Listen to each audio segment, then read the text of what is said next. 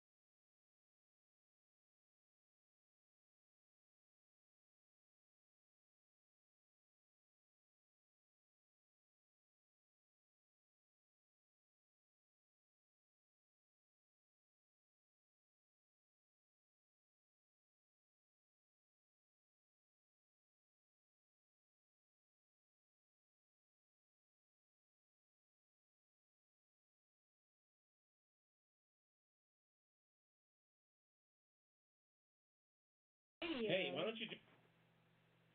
Hello?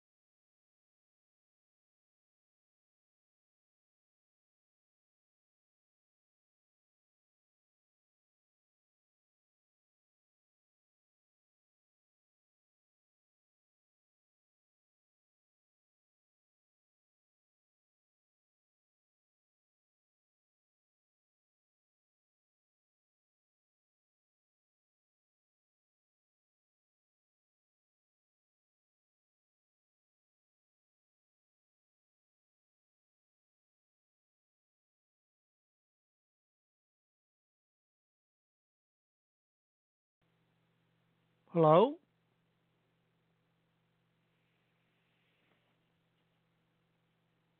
Hello?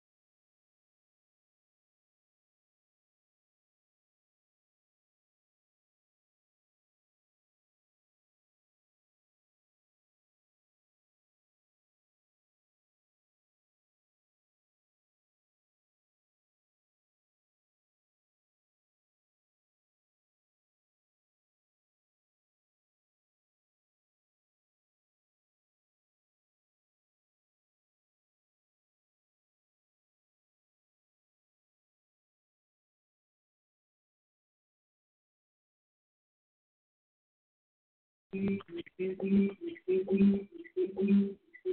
John. Can you hear us?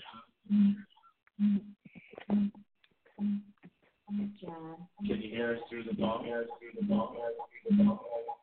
What's that all about?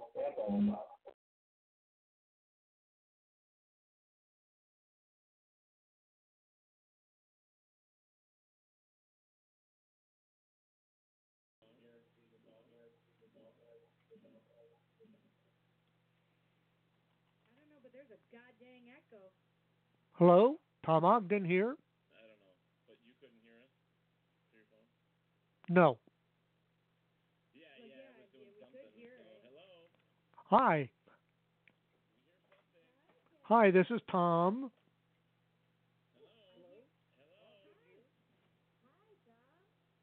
Hi. As you can see, we're having trouble with the phone connect.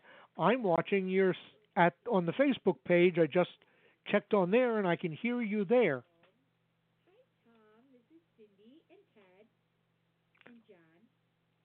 Hi, Cindy, Ted, and John. As you can see, we were having trouble with the phone connect. I'm watching your on the Facebook page. I just checked on there, and I can hear you there. Oh, that's so crazy. And see you, of course.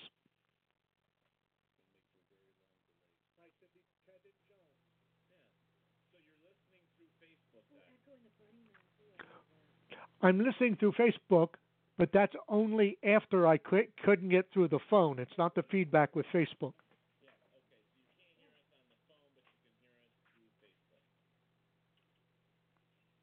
Yes, but you're right. That will be a very odd, long delay.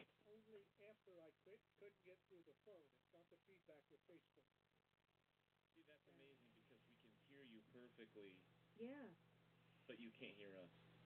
Yes, but you're right. That will be a very odd, long delay. That's so crazy.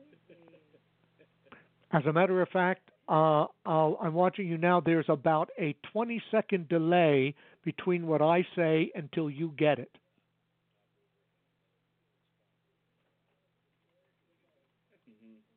Right. Maybe I should be. As a matter of fact, I'm watching you now. There's about a 20-second delay between what I say until you get it. Yes. That's just nice. That was awesome. Well, I wish I knew what the problem was. I'm watching you now. There's about a 20-second delay between what I say until you get it. Nice. We sure are. Can I have this? Oh. I'm checking to see if there was something on my end, but I don't think it is, though, honey. yeah, because this is. Bum, bum, bum. Yeah, because at this point I don't know what's going on with that, so it must be on Spreaker's Yes, Teresa, you missed problem, my line. and that's nothing here on our end that I can see. Wait, Spreaker, is that what we're going through right now? Is Or Spreaker? not Spreaker, I'm sorry, Blog Talk. I was going to say, what? At this point, What are you talking about, Willis? Yeah, so, all right, so you can use that. So what, basically, we're going to have to use it. There's going to be a long delay in between us here, folks. So if you have a question for Tom and stuff, just make sure that we give him time to reply. Correct. So that's how that's going to work. Those dang spirits and ghosts better let him talk. So, all right, so Tom, let's get right into this, and I want to say thank you and welcome to the show. Finally, welcome to the show. Thank you. It's strange how this is happening, but it's fine being here.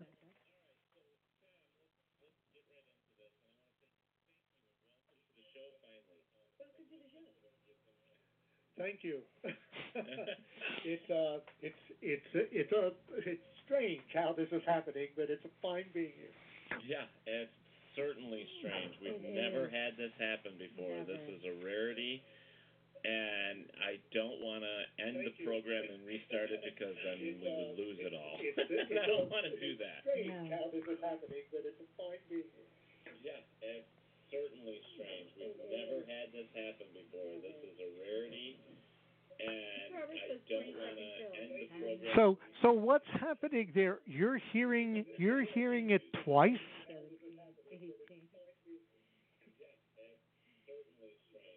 Okay, Kathy. So she'll be right back. So what's happening there? You're hearing it twice? Yeah, we're hearing it twice. Well, we know we're saying it, but then we can hear your Facebook coming back through the speaker of the telephone service, so we're hearing it there. Oh, I see. Okay, I can end that part, but then I can't hear you if I turn off the mute. If I mute Facebook at this end.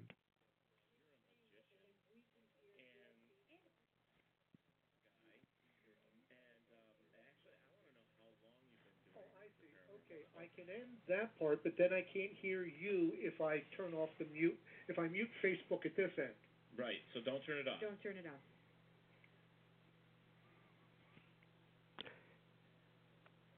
Hey guys, talk among yourself for a couple of seconds.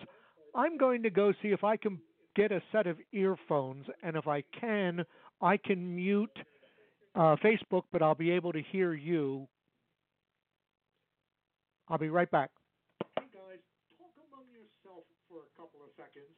I'm going to go see if I can get a set of earphones, and if I can mute Facebook, but I'll be able to hear you. I'll be right back. Okay. Talk amongst Talks ourselves. amongst ourselves. I love it. Yes. I love it. I can't do a Jewish accent, so you're shit out of luck. Jewish? Is that Jewish?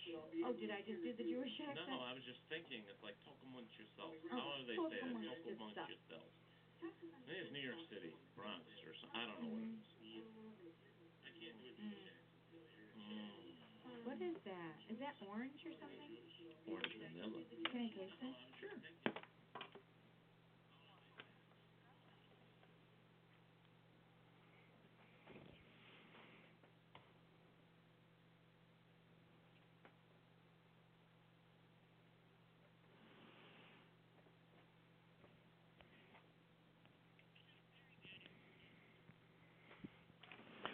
Okay, let's try this.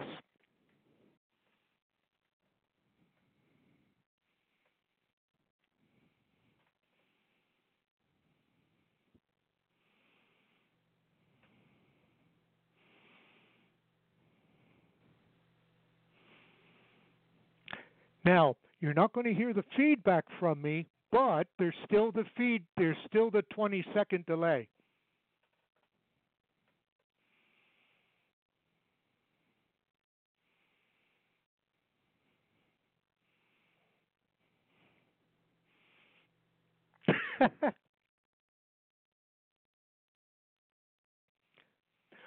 Okay, so here goes. First of all, at my age, it's so nice to have something unique happen. This has never happened to me before either. Uh, I started in magic when I was a kid, and of course, every magician is going to be interested in some way in the supernatural. Uh, it's all the magic of the secrecy and all right. I'm trying to sync up what I'm saying with how you're hearing it. This is so bizarre. Magicians throughout history have always been associated with the supernatural, the paranormal. Going back to the earliest times, I think the first magic trick was when some caveman sitting around a fire saw it, made a rock disappear by accident, and people then thought he was a god. So in the spiritualism era, magicians got involved in the mid 1800s because people were fake mediums, were basically doing magic tricks. As opposed to today's psychics and mediums who are reading directly from the spirits, the people sitting in the seance room needed to see some sort of a demonstration. They needed proof. The voices weren't enough. So they used magicians' techniques in order to create those effects, whether it be a floating hand or the megaphone floating in the air, having people touched in the dark. All of that was magical processes. And that's how we became involved as magicians. Now, the way I became interested, I have to be honest, other than a cursory interest as a magician, I was just interested in spook show phenomena. I lived through that, the very tail end of it. I saw a ghost show when I was a kid. And, one of those shows at midnight where the magician did a show and then they showed a couple of monster movies and then the magician came back and he turned Dracula into a bat and made ghosts appear in the dark in the audience. So other than that interest, I didn't have interest in being a ghost hunter or a ghost investigator because I had never had an experience personally. Still haven't, by the way. I'm waiting for that, but we can try and discuss that later. But what happened is I was asked by the Idiot's Guide people, the Complete Idiot's Guide to name it. It's the competition series for the Dummies series. They asked me to write a how-to book on magic. It came out, and it was well received. So they came back to me and said, "We'd like a book on Ghosts and Hauntings, not a how-to book, just a general interest book." And they said, you're a magician. You must know all about ghosts. And I said, well, is there an advance against royalties? They said, yes. I said, then I know everything there is to know about ghosts. So I got the book contract. And that's when the work began. I knew a couple of ghost stories, but I knew nothing about ghost theory, about what they were, what they weren't. The British Psychical Society, how they got interested in it in the late 1890s, I think it was, 1892 or something, in England to try and figure out what was going on in the seance rooms. And all of the other theory stuff. If ghosts come back, why do they come back? Why do they only come for some people, not for others? And that I found fascinating. I really wasn't interested at that point in going out and trying to find a ghost, do a ghost hunting, a ghost investigation. I loved the research. And what I loved was taking first-person stories and historic legend stories, comparing them and finding out whether those things were even possible. I'll give you an example. In my book on Haunted Washington, D.C., there was a mansion in Arlington where supposedly the ghost was the maid of Thomas Jefferson. Well, Jefferson hadn't lived in that house at the same time as that maid. So I love finding those sort of things to try and investigate what the original legend was and how it's changed over time. Anyway, that's a long answer. Time for another question.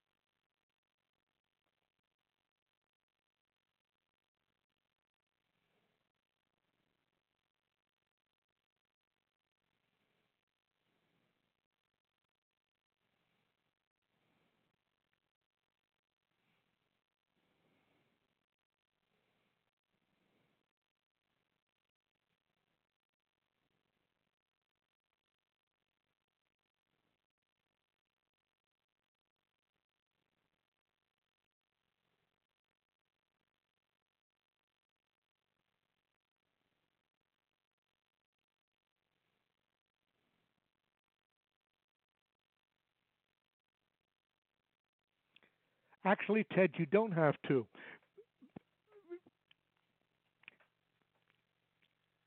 And the reason why you don't have to. Oh, okay.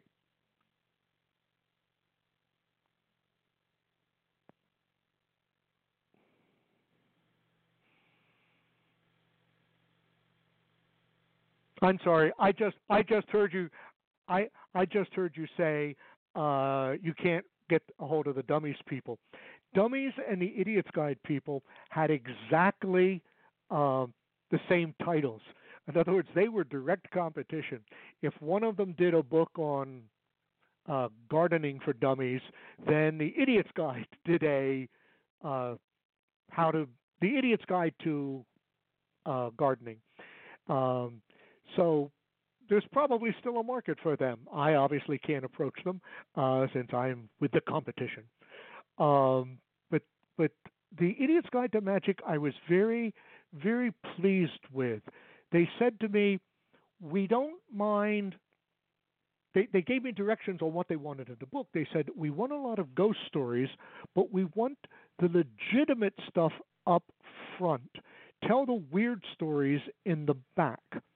They said, and I said, well, that is a problem because people don't do the investigations unless the phenomena happens to begin with. And they said, well, you're the author, you figure it out. So I did, and I mixed in stories along the way, and then in the back there was a lot more stories. And what then happened was I don't know whether it was the acquisition editor or one of the management of Globe Pequot Press saw the Idiot's Guides and liked the book, and they wanted to do a series, Haunted Fill in the Blanks. So I got one of those emails that authors love, completely out of the blue, saying, hi, you don't know us, but we'd like you to write a book for us called Haunted Highways. And I reused the line and said to them, does it pay in advance against royalties? And they said yes, and I said, I'd love to write the book. So I did, and that was my first for that series, and I've now done, I think, 11 different titles. I did a second edition of Cemeteries for them, a second edition for my Haunted Hollywood, and I'm working now on the second edition for Haunted Highways because it came out 10 years ago. So I'll take a break there.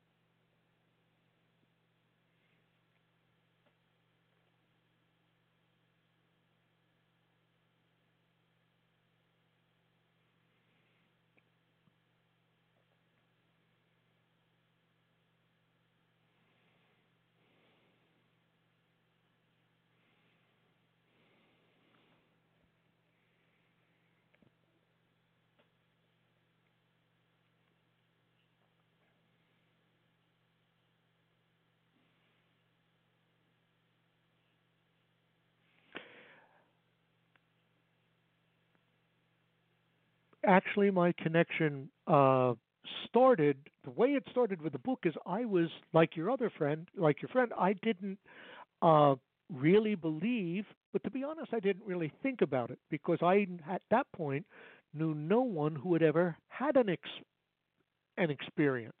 No one had ever told me their stories. I mean, I knew the campfire story, ghost stories, but not ones that real people were able to tell me about. And even though I have not had an experience personally, and boy, do I wish I would, to be honest, I think it's because I'm a magician that I'm not sensitive, that there's a built-in skepticism to every magician because they know that they could figure out ways to reproduce the phenomena. So I think they're really harshly critical, which is a good reason to have them on an investigation team, by the way. But back to the point, I started hearing stories from other people. While I was writing the Idiot's Guide book, I was performing on a cruise ship and I was meeting the ship in Buenos Aires. Now, I had never flown into South America before, so I had no idea what it was like coming through customs into a madhouse of 100 taxi drivers trying to get you to use their taxi to get you to the dock. Well, a woman who had been on the plane with me saw me and said, "Obviously, this is your first time. Can I help you?" And I said, "Sure." She said, "I have a limo. I'll drop you off on the way." Well, it turned out her husband was with the U.S. Embassy there in Argentina. And we started talking, and I told her I was working on this book, and she got very quiet and said, "I have a ghost." Now, even by that time, I had learned not to ask leading questions. Instead, I just said, "Tell me about it." And that way I got her story unfiltered. I wasn't leading her with questions with, did it sound like a man or a woman, and so on. And I said, "What is your ghost?" And she told me she had a haunted mirror. That every time it had been her grandmother's, and grandmother had kept it in the hallway. And after the grandmother passed and she inherited the mirror, she hung it in a similar location in her own house. She said, and every so often she'd be walking down the hallway and she would think she saw her grandmother's reflection in the mirror. But of course, when she turned, the grandmother was gone. Now, this isn't like the Marilyn Monroe mirror here in Hollywood at the Roosevelt Hotel, where the ghost would appear looking over your shoulder, standing as if standing behind you. This one, it was just her grandmother in the mirror. And I said to her, that's not an unusual story. I said, the idea of spirits coming through crystals, water-like surfaces, and reflective surfaces goes back to ancient history. In ancient Greece and Rome, they called fortune-telling by that method, contacting the spirits. They called it scrying. Put some of that water together and solidify it, and you have something that looks like a crystal ball. I said, and as for mirrors, how about Snow White and the Seven Dwarfs, where the spirit of the wicked queen appears in the mirror? I said, what did you do with it? And she said, well, I couldn't break it because my grandmother is in there, I don't want to kill her. She said, so I've just boarded it up and put it in the attic. So it may be there to this day along with, or maybe it's in that big warehouse with the Lost Ark with Indiana Jones. I don't know. I know you have to take a break soon, so I'm going to stop there.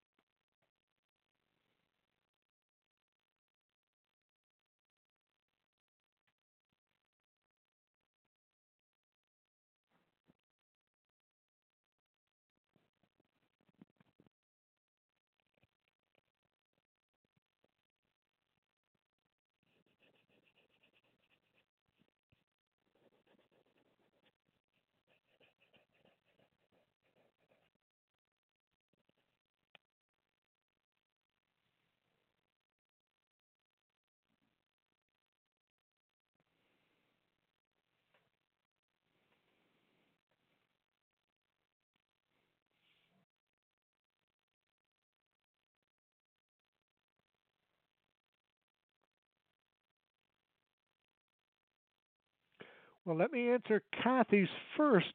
I don't have a partner on stage, at least not for the last 40 years. I went through a period when I was a teenager that my sister was my assistant and had to be sawed in half and all of that stuff, but not anymore. I've Unless she's referring to the period I went through as a ventriloquist. I also did ventriloquism for about 30 years.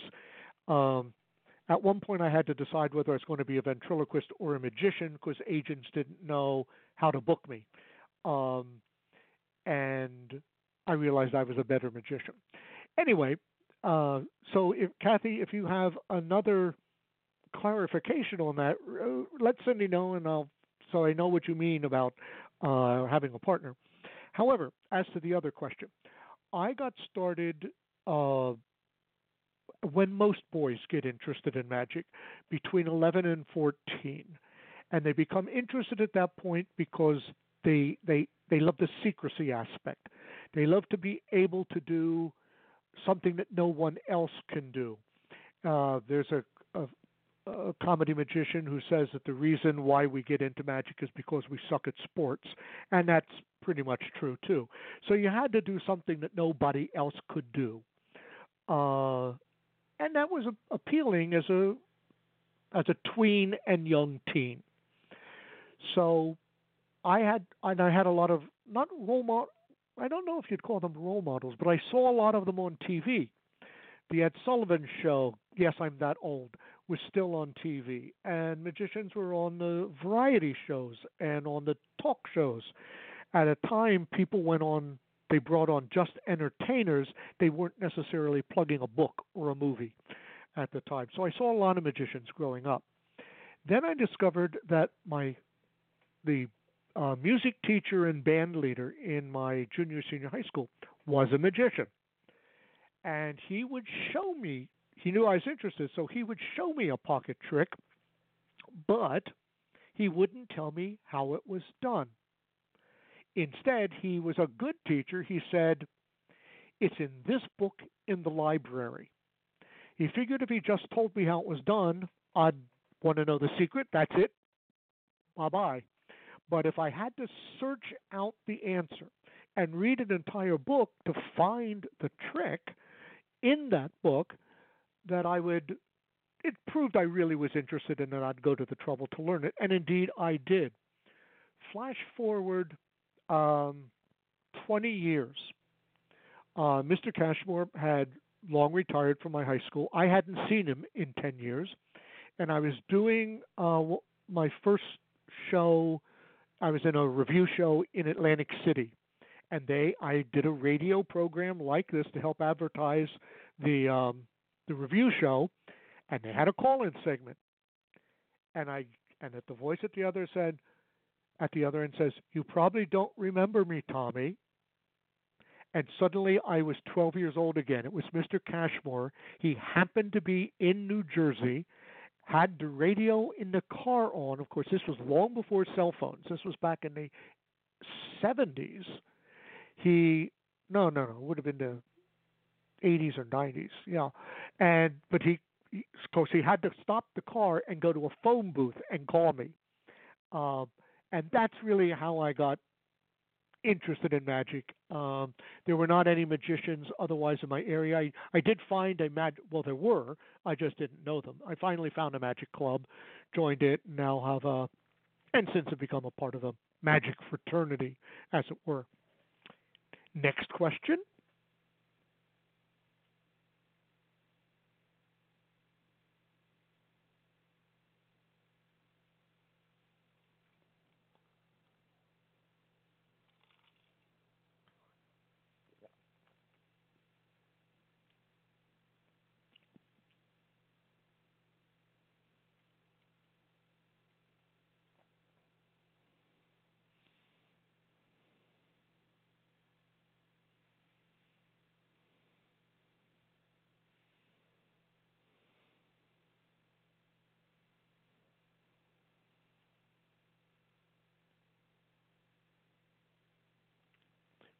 Well, let's talk about Houdini.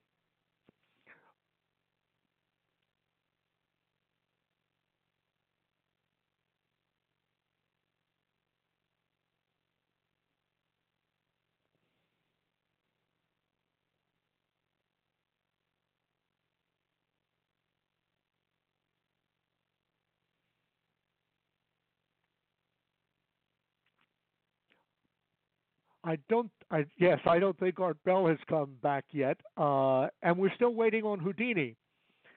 I of course never saw Houdini live. He was a little before my time. He was back in he died in 1926. Interestingly enough, on Halloween. Houdini's interest in spiritualism, we're not really sure. It was sincere, but it also was commercially viable for him. He lived in the heyday of the spiritualism era. Remember, he died in 22. Spiritualism had its initial run from the 1860s to the 1890s to 1900. It started to fade away, and then World War I came along. And the world had never lost that many fathers, brothers, and sons at one time, and they all wanted to say goodbye to them. So suddenly the mediums and spiritualism was big business again. And that was when Harry Houdini saw the fraudulent mediums coming out. And the way he knew it is because before he was the famous Houdini, he was still Houdini, but one of his early tours was on a nickel and dime circus, a little tented, one-ring tented circus, where part of a special show or sideshow, he impersonated. They had him do a spiritualism act with his wife Bess, so he knew all of the tricks of the trade. So when he decided he wanted to be not a ghostbuster, but a medium buster, he already, as the magicians would say, had something up his sleeve to work with. As a matter of fact, in the last 2 years of his life, he split his show into his evening stage show into 3 sections. First, he did some standard magic tricks, classics of magic. Then a short intermission. Then he did the escapes. And then the third part of his show was all debunking spiritualists. And he would set up a table on stage and recreate a seance with the lights on. Now, the argument has always been just because you can replicate what happened in the seance room, that didn't mean that's how the mediums actually did it. But there were enough mediums being caught at the time that Houdini could point to specific ones. As a matter of fact, he used to like to dress up, go in disguise, and get himself invited to seances.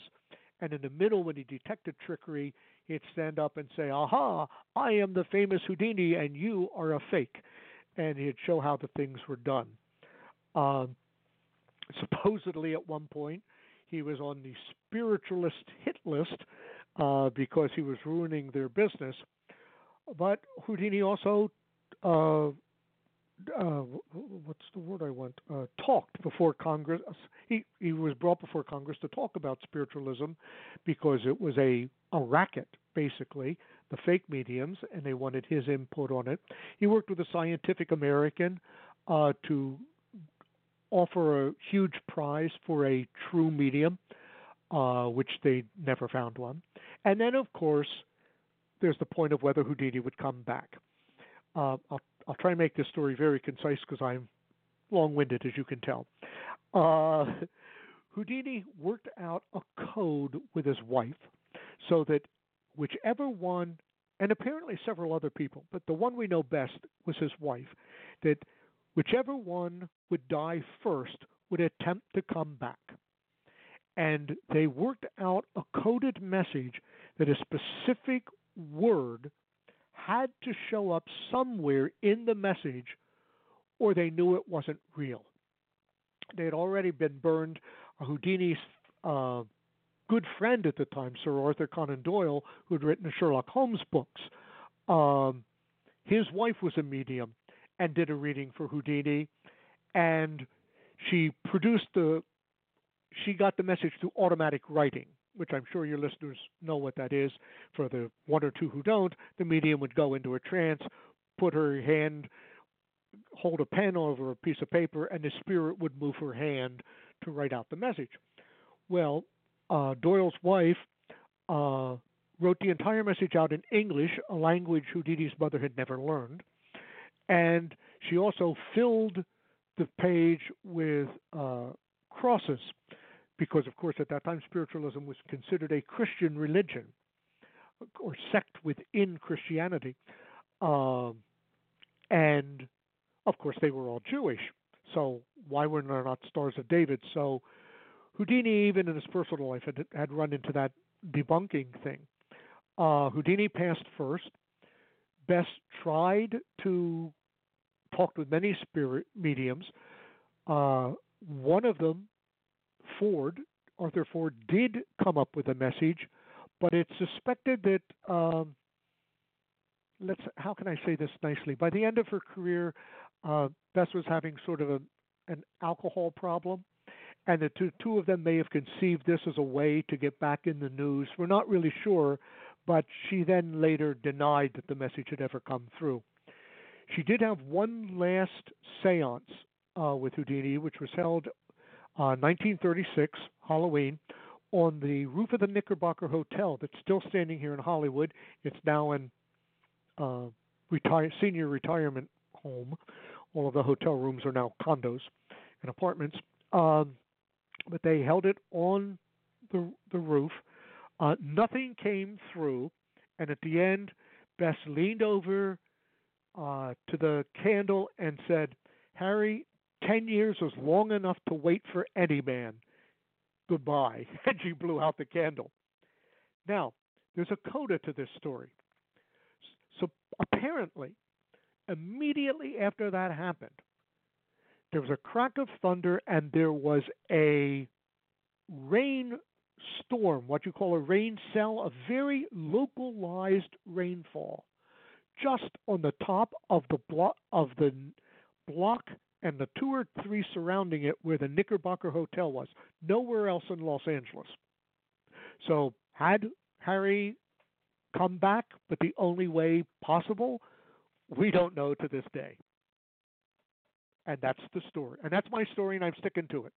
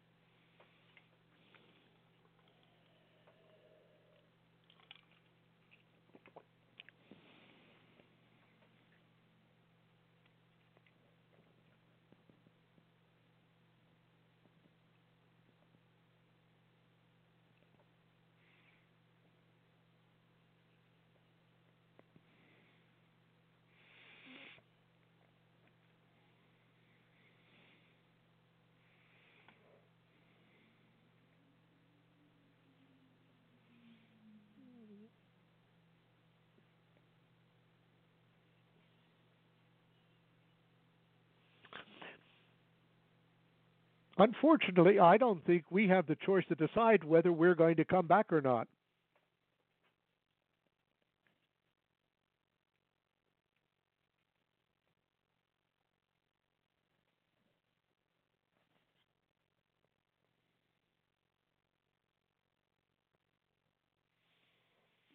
I mean, before we go.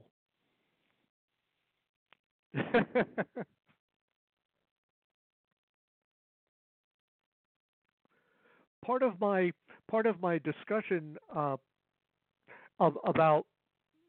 whether or not ghosts come back, it really depends on what a ghost is.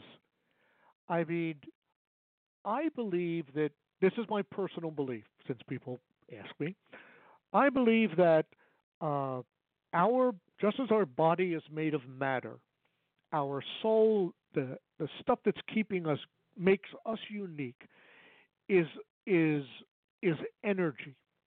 And at the time of death, most people, I believe that their energy leaves the body, and some of it is dispersed in. Some of us are dispersed into the universe. I think it is very, very rare that whatever entity stays together as a recognizable entity.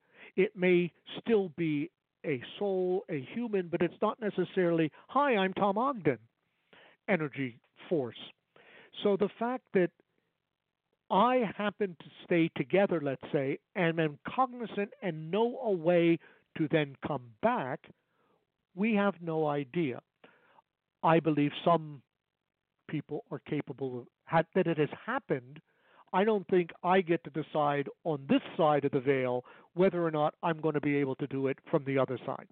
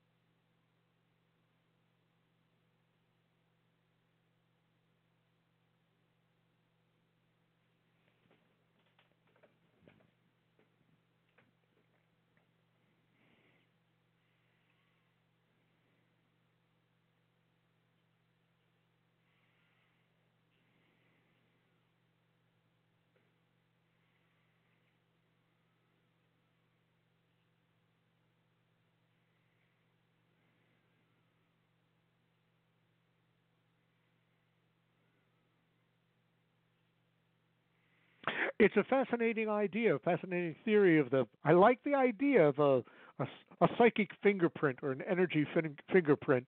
Uh, does that mean energy fingerprints are touching me right now? No, no, that's me.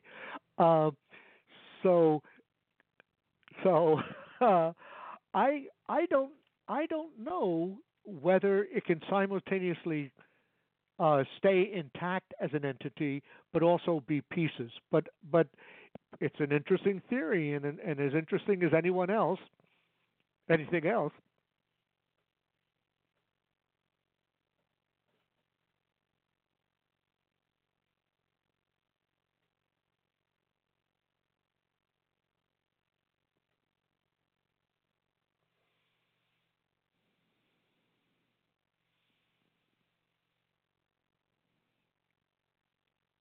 I was finished there.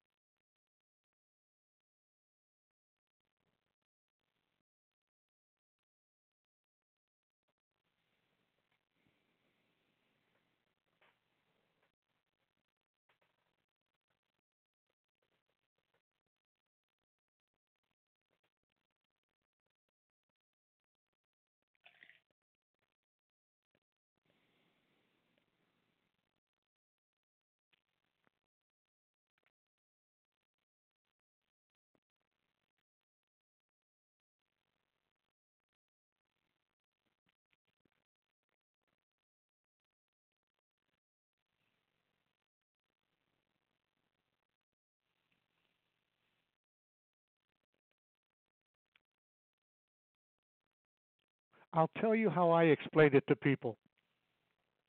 I often say to them, people see something.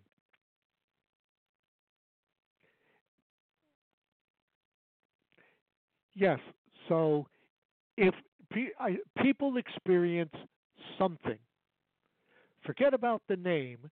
They see something, they hear something, they experience something.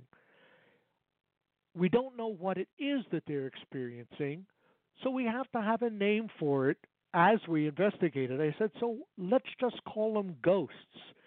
I said, you believe that something happened. You're not questioning what the person claims happened to them or what they experience. You're just saying, well, of course it can't be a ghost. Well, maybe it is. Leave that option open for now.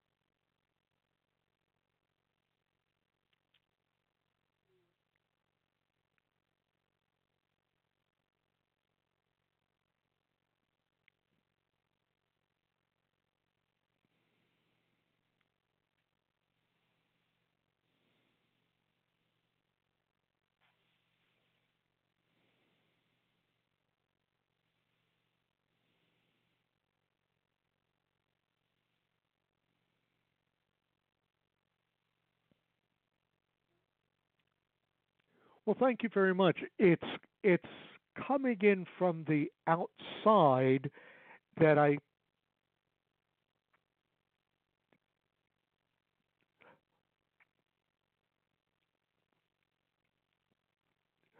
uh, and the answer is no. I do not do the active investigations, and there's a reason for that. I think that if I did it personally and then tried to compare the history of the place to what other people have said before, that I would be biased. That I think that what I saw, that has to be the definite truth. Um, I think of myself more as a paranormal journalist. I listen to what other groups have done, compare them to each other, see how often something is replicated, whether something is a one time experience. And it's possible that a haunting can be a one time experience only, but I think it's more validated when it always happens on this date or everybody sees something in that place of the room. Um, I talked with one man here in town that uh, along the old mission trail that used to go to from San Diego, where the missions were set up, the Catholic missions up to San Francisco, the Camino Real. It used to go through Universal City, where the theme park is now. And in one particular apartment building, they had a ghost of a monk. It would walk through one particular wall. It's what we think of as a residual ghost because it always did exactly the same thing. It would walk through one wall, go across the room between their sofa and the TV, and then walk out the other room. Well, when they did investigation, they found out that that apartment building used to be on that trail. And what they feel they were seeing was uh, the ghost of a monk. And other people have seen that who have lived in that same apartment building. That it wasn't just one person saying it happened, and it happened often. That's the sort of thing that instead of my doing it myself and then saying, oh yeah, I saw that, so that must be the truth, or I didn't see anything that night, and therefore you're wrong. I like to stand impartial as a writer.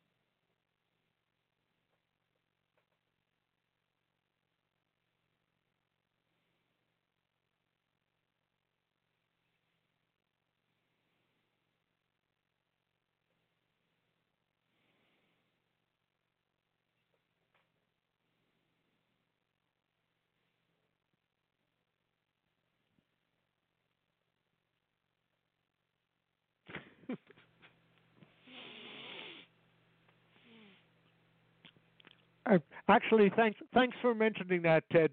Thanks for mentioning that because that means I don't have to get dressed to go out at night.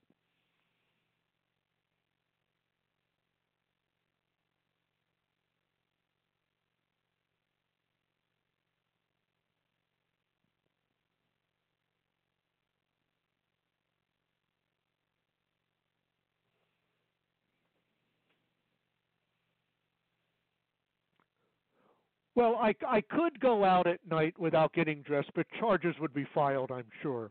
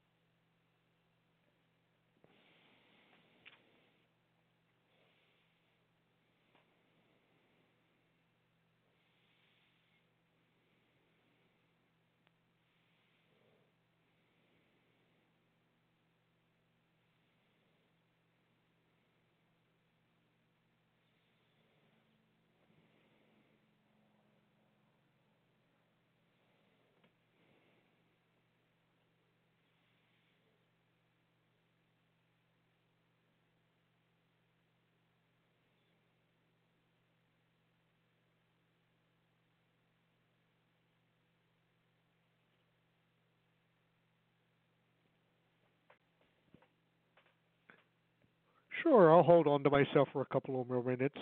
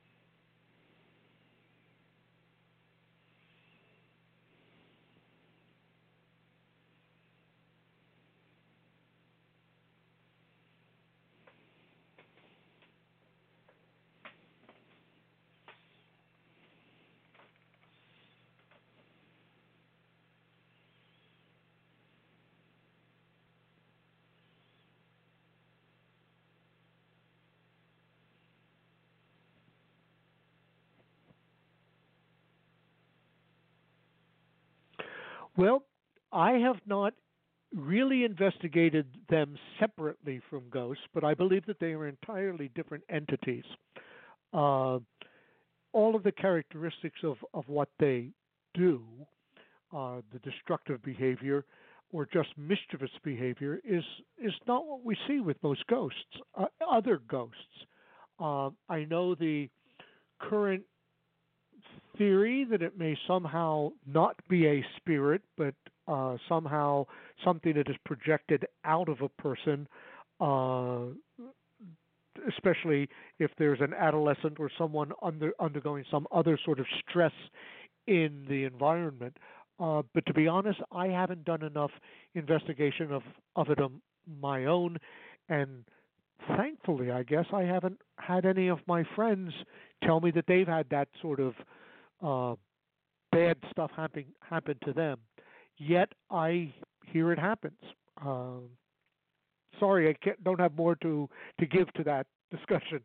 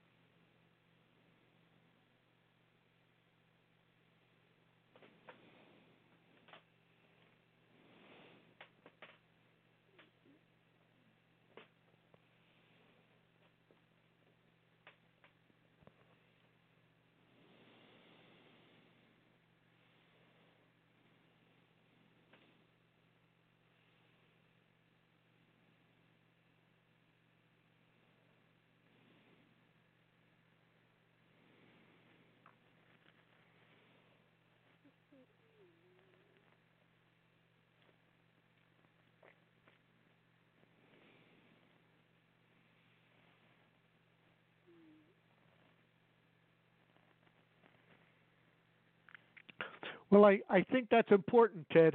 Exactly what you said.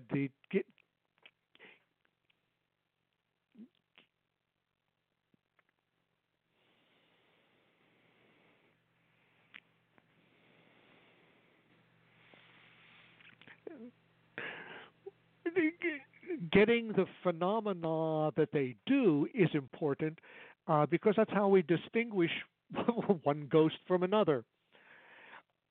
Uh, I know when people say to me, "Well, I have this problem when I'm writing a book, and you try to describe the ghost, You have to find new ways of saying, well, they were spooky. Uh, they were uh, filmy looking. Um, and one of the best ways to distinguish them is this is what they did. This is what made them different and special, and why we should pay attention to this particular haunting. This person contacts that person, or this person always keeps them themselves.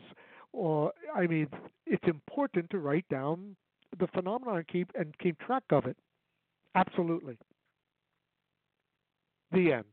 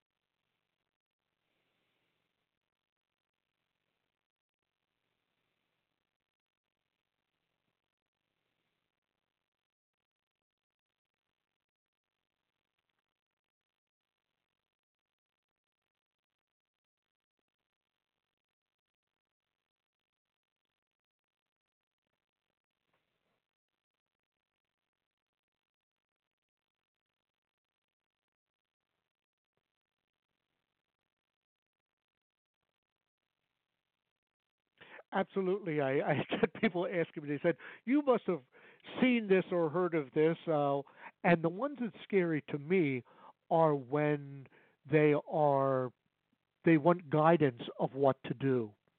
I can't tell them, oh, well, I can't tell them how to keep that ghost from coming back. Uh, that's not my field, but they know that I'm interested in it. So they all love to share their own stories, or my cousin said, or my brother said. Um, I love collecting the first person stories, but yes. Anyway, to answer your question shortly, I haven't done that yet tonight. Yes, that happens to me.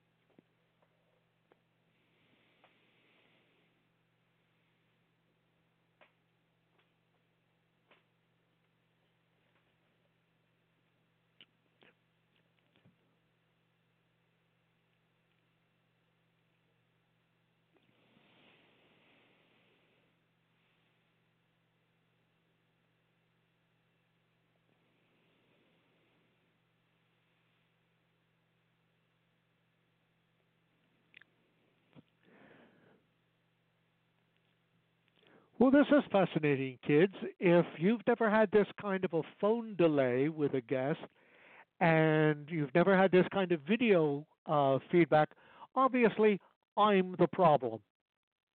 Did I mention I'm a poltergeist?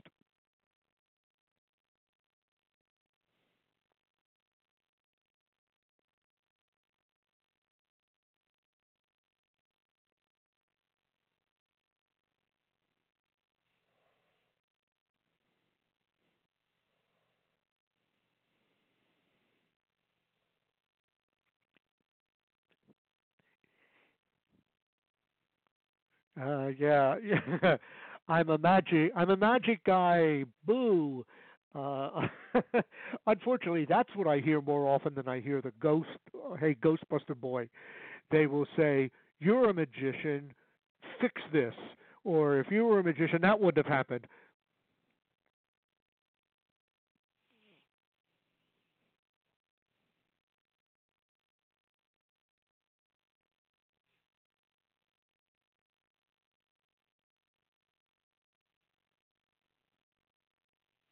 The comment I actually hear more than any other comment is, "Can you make my wife disappear?" And they will ask me that where their wife is standing right next to them.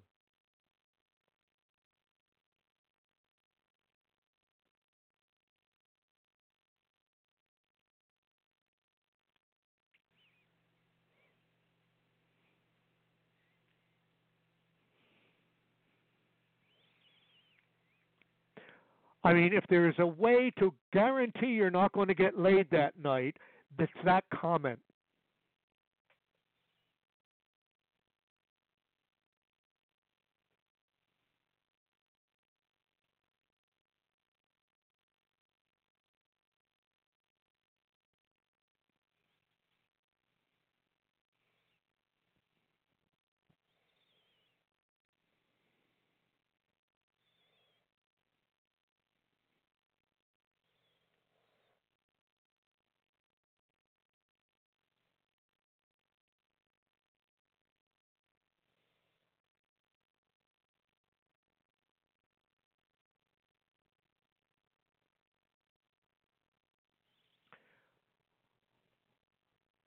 There's an old joke in magic. I could tell you how it's done, but then I'd have to kill you.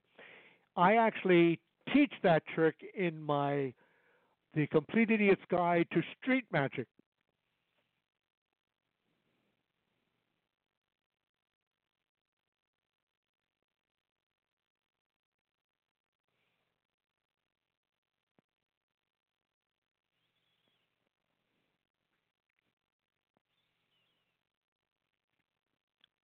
And the people that, besides, a straw's kind of dangerous, but teachers do it with chalk or with a cigarette.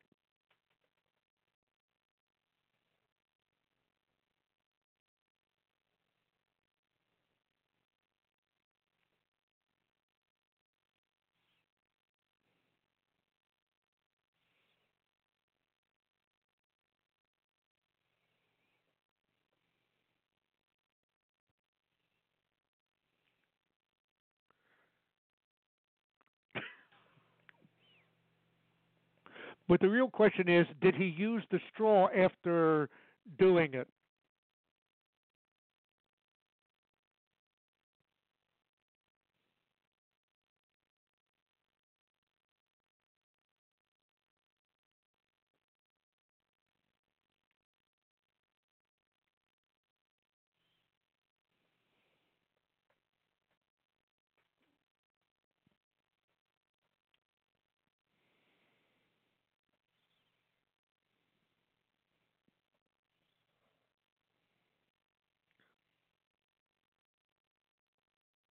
Oh yes, you haven't flickered. I can.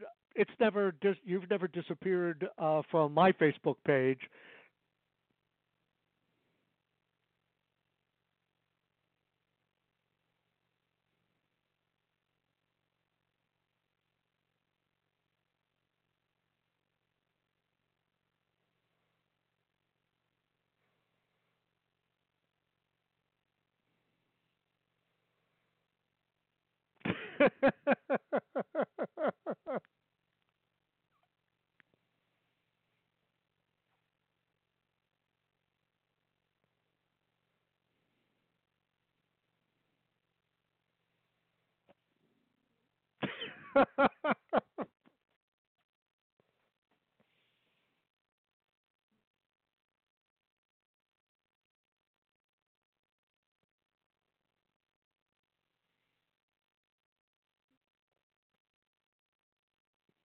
I'm having a ball. I'm hoping you'll ask me to come back soon, and we can actually talk directly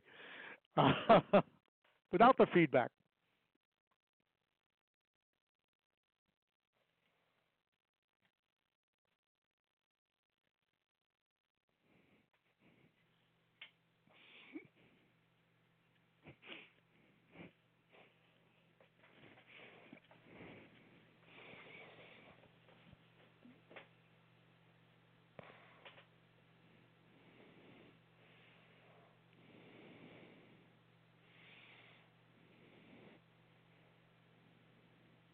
Sounds good.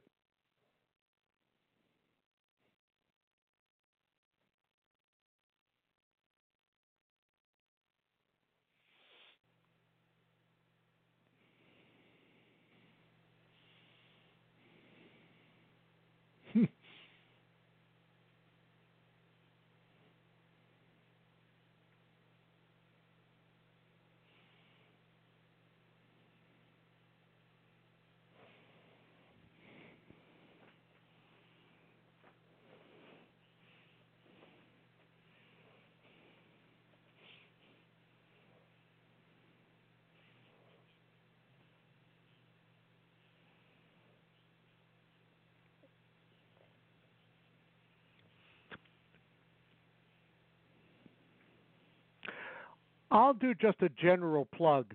If you're interested in my books, I'd go to Amazon.com, put in my name, Tom Ogden, put in ghosts or spirit hauntings, and it will bring up a full page of all the books.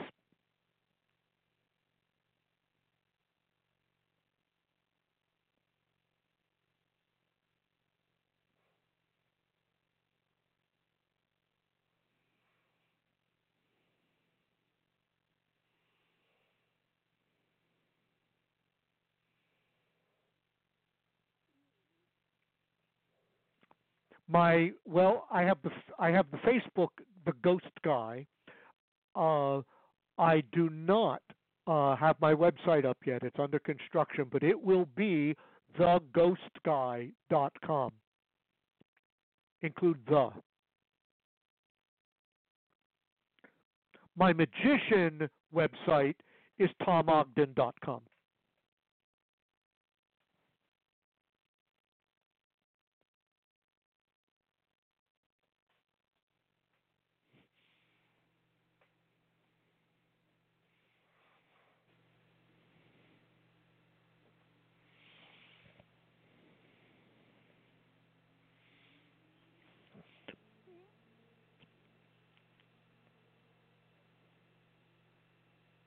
Oh, and of course you can go to YouTube, type in my name, Magician or Ghost, and you'll see a series of short videos there. Even see me doing some ghost tricks.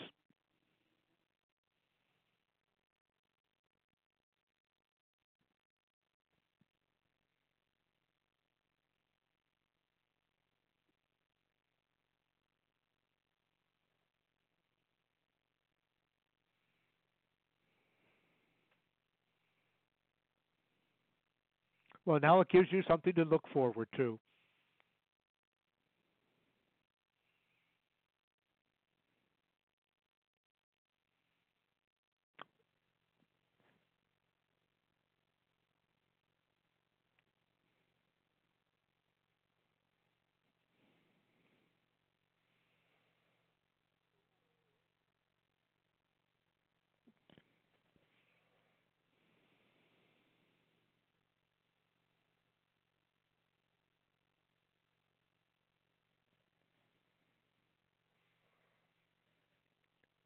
No.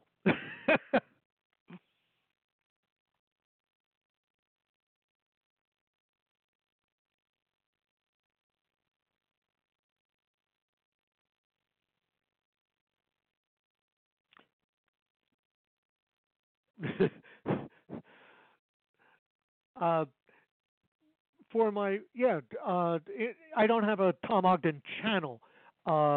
Just put in my name, Tom Ogden, and you'll get it. The videos will pop up in the search.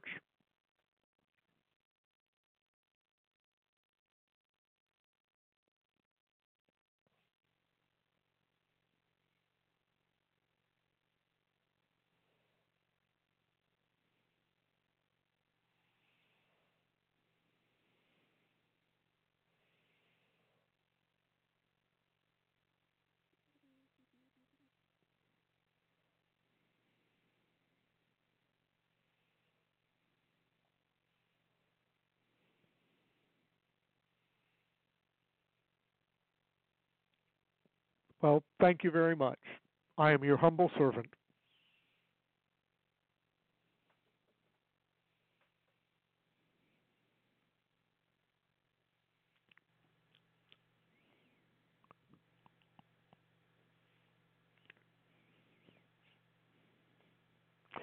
As a matter of fact, that's what we should do. That maybe that's what we should do. Then on my next visit, we'll just watch you watching my videos. It's fun to watch.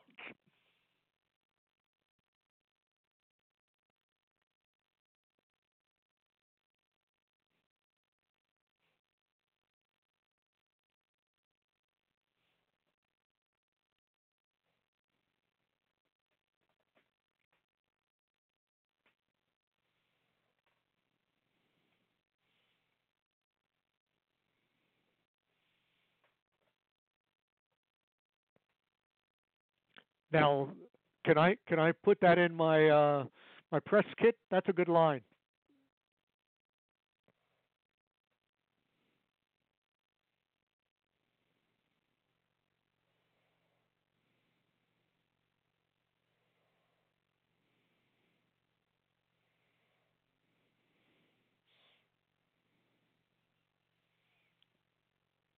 Magician kills radio host.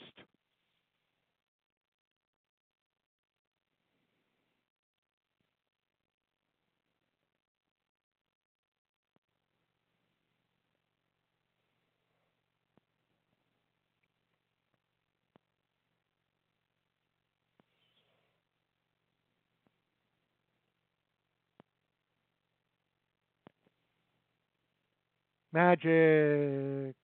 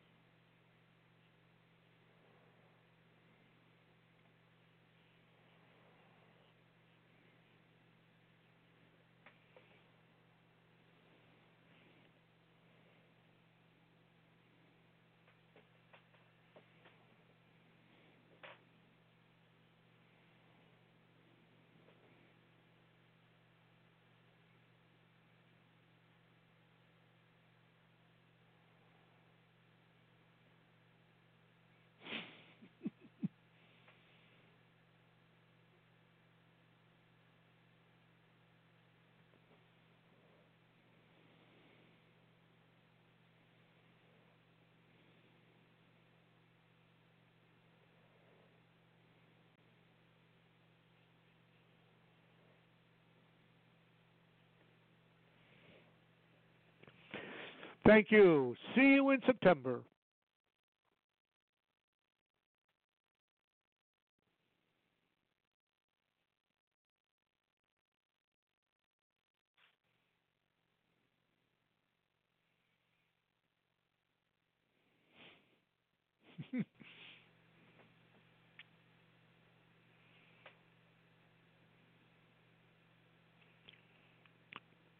Oh, you figured out the trick. Yes, I start when you start talking, and as you finish, I'm almost there, ready to go.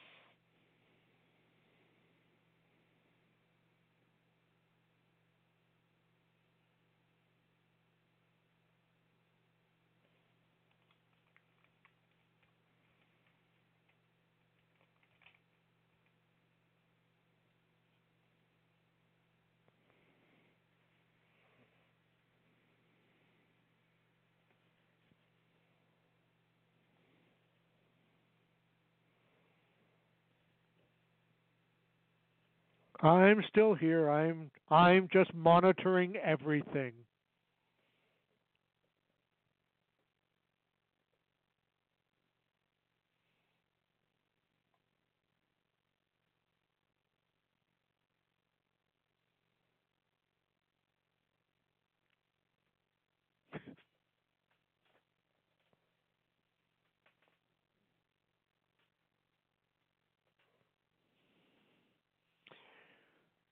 Well, fortunately, it's the FCC, not the NSA.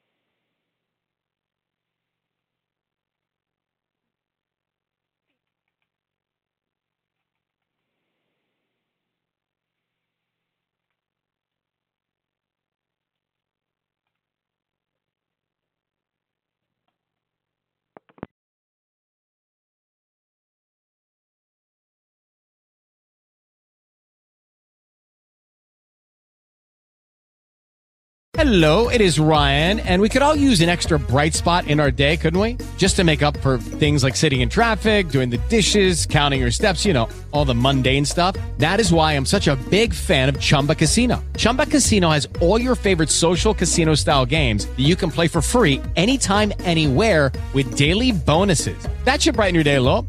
Actually, a lot. So sign up now at ChumbaCasino.com. That's ChumbaCasino.com. No purchase necessary. VGW Group. Void where prohibited by law. See terms and conditions. 18+.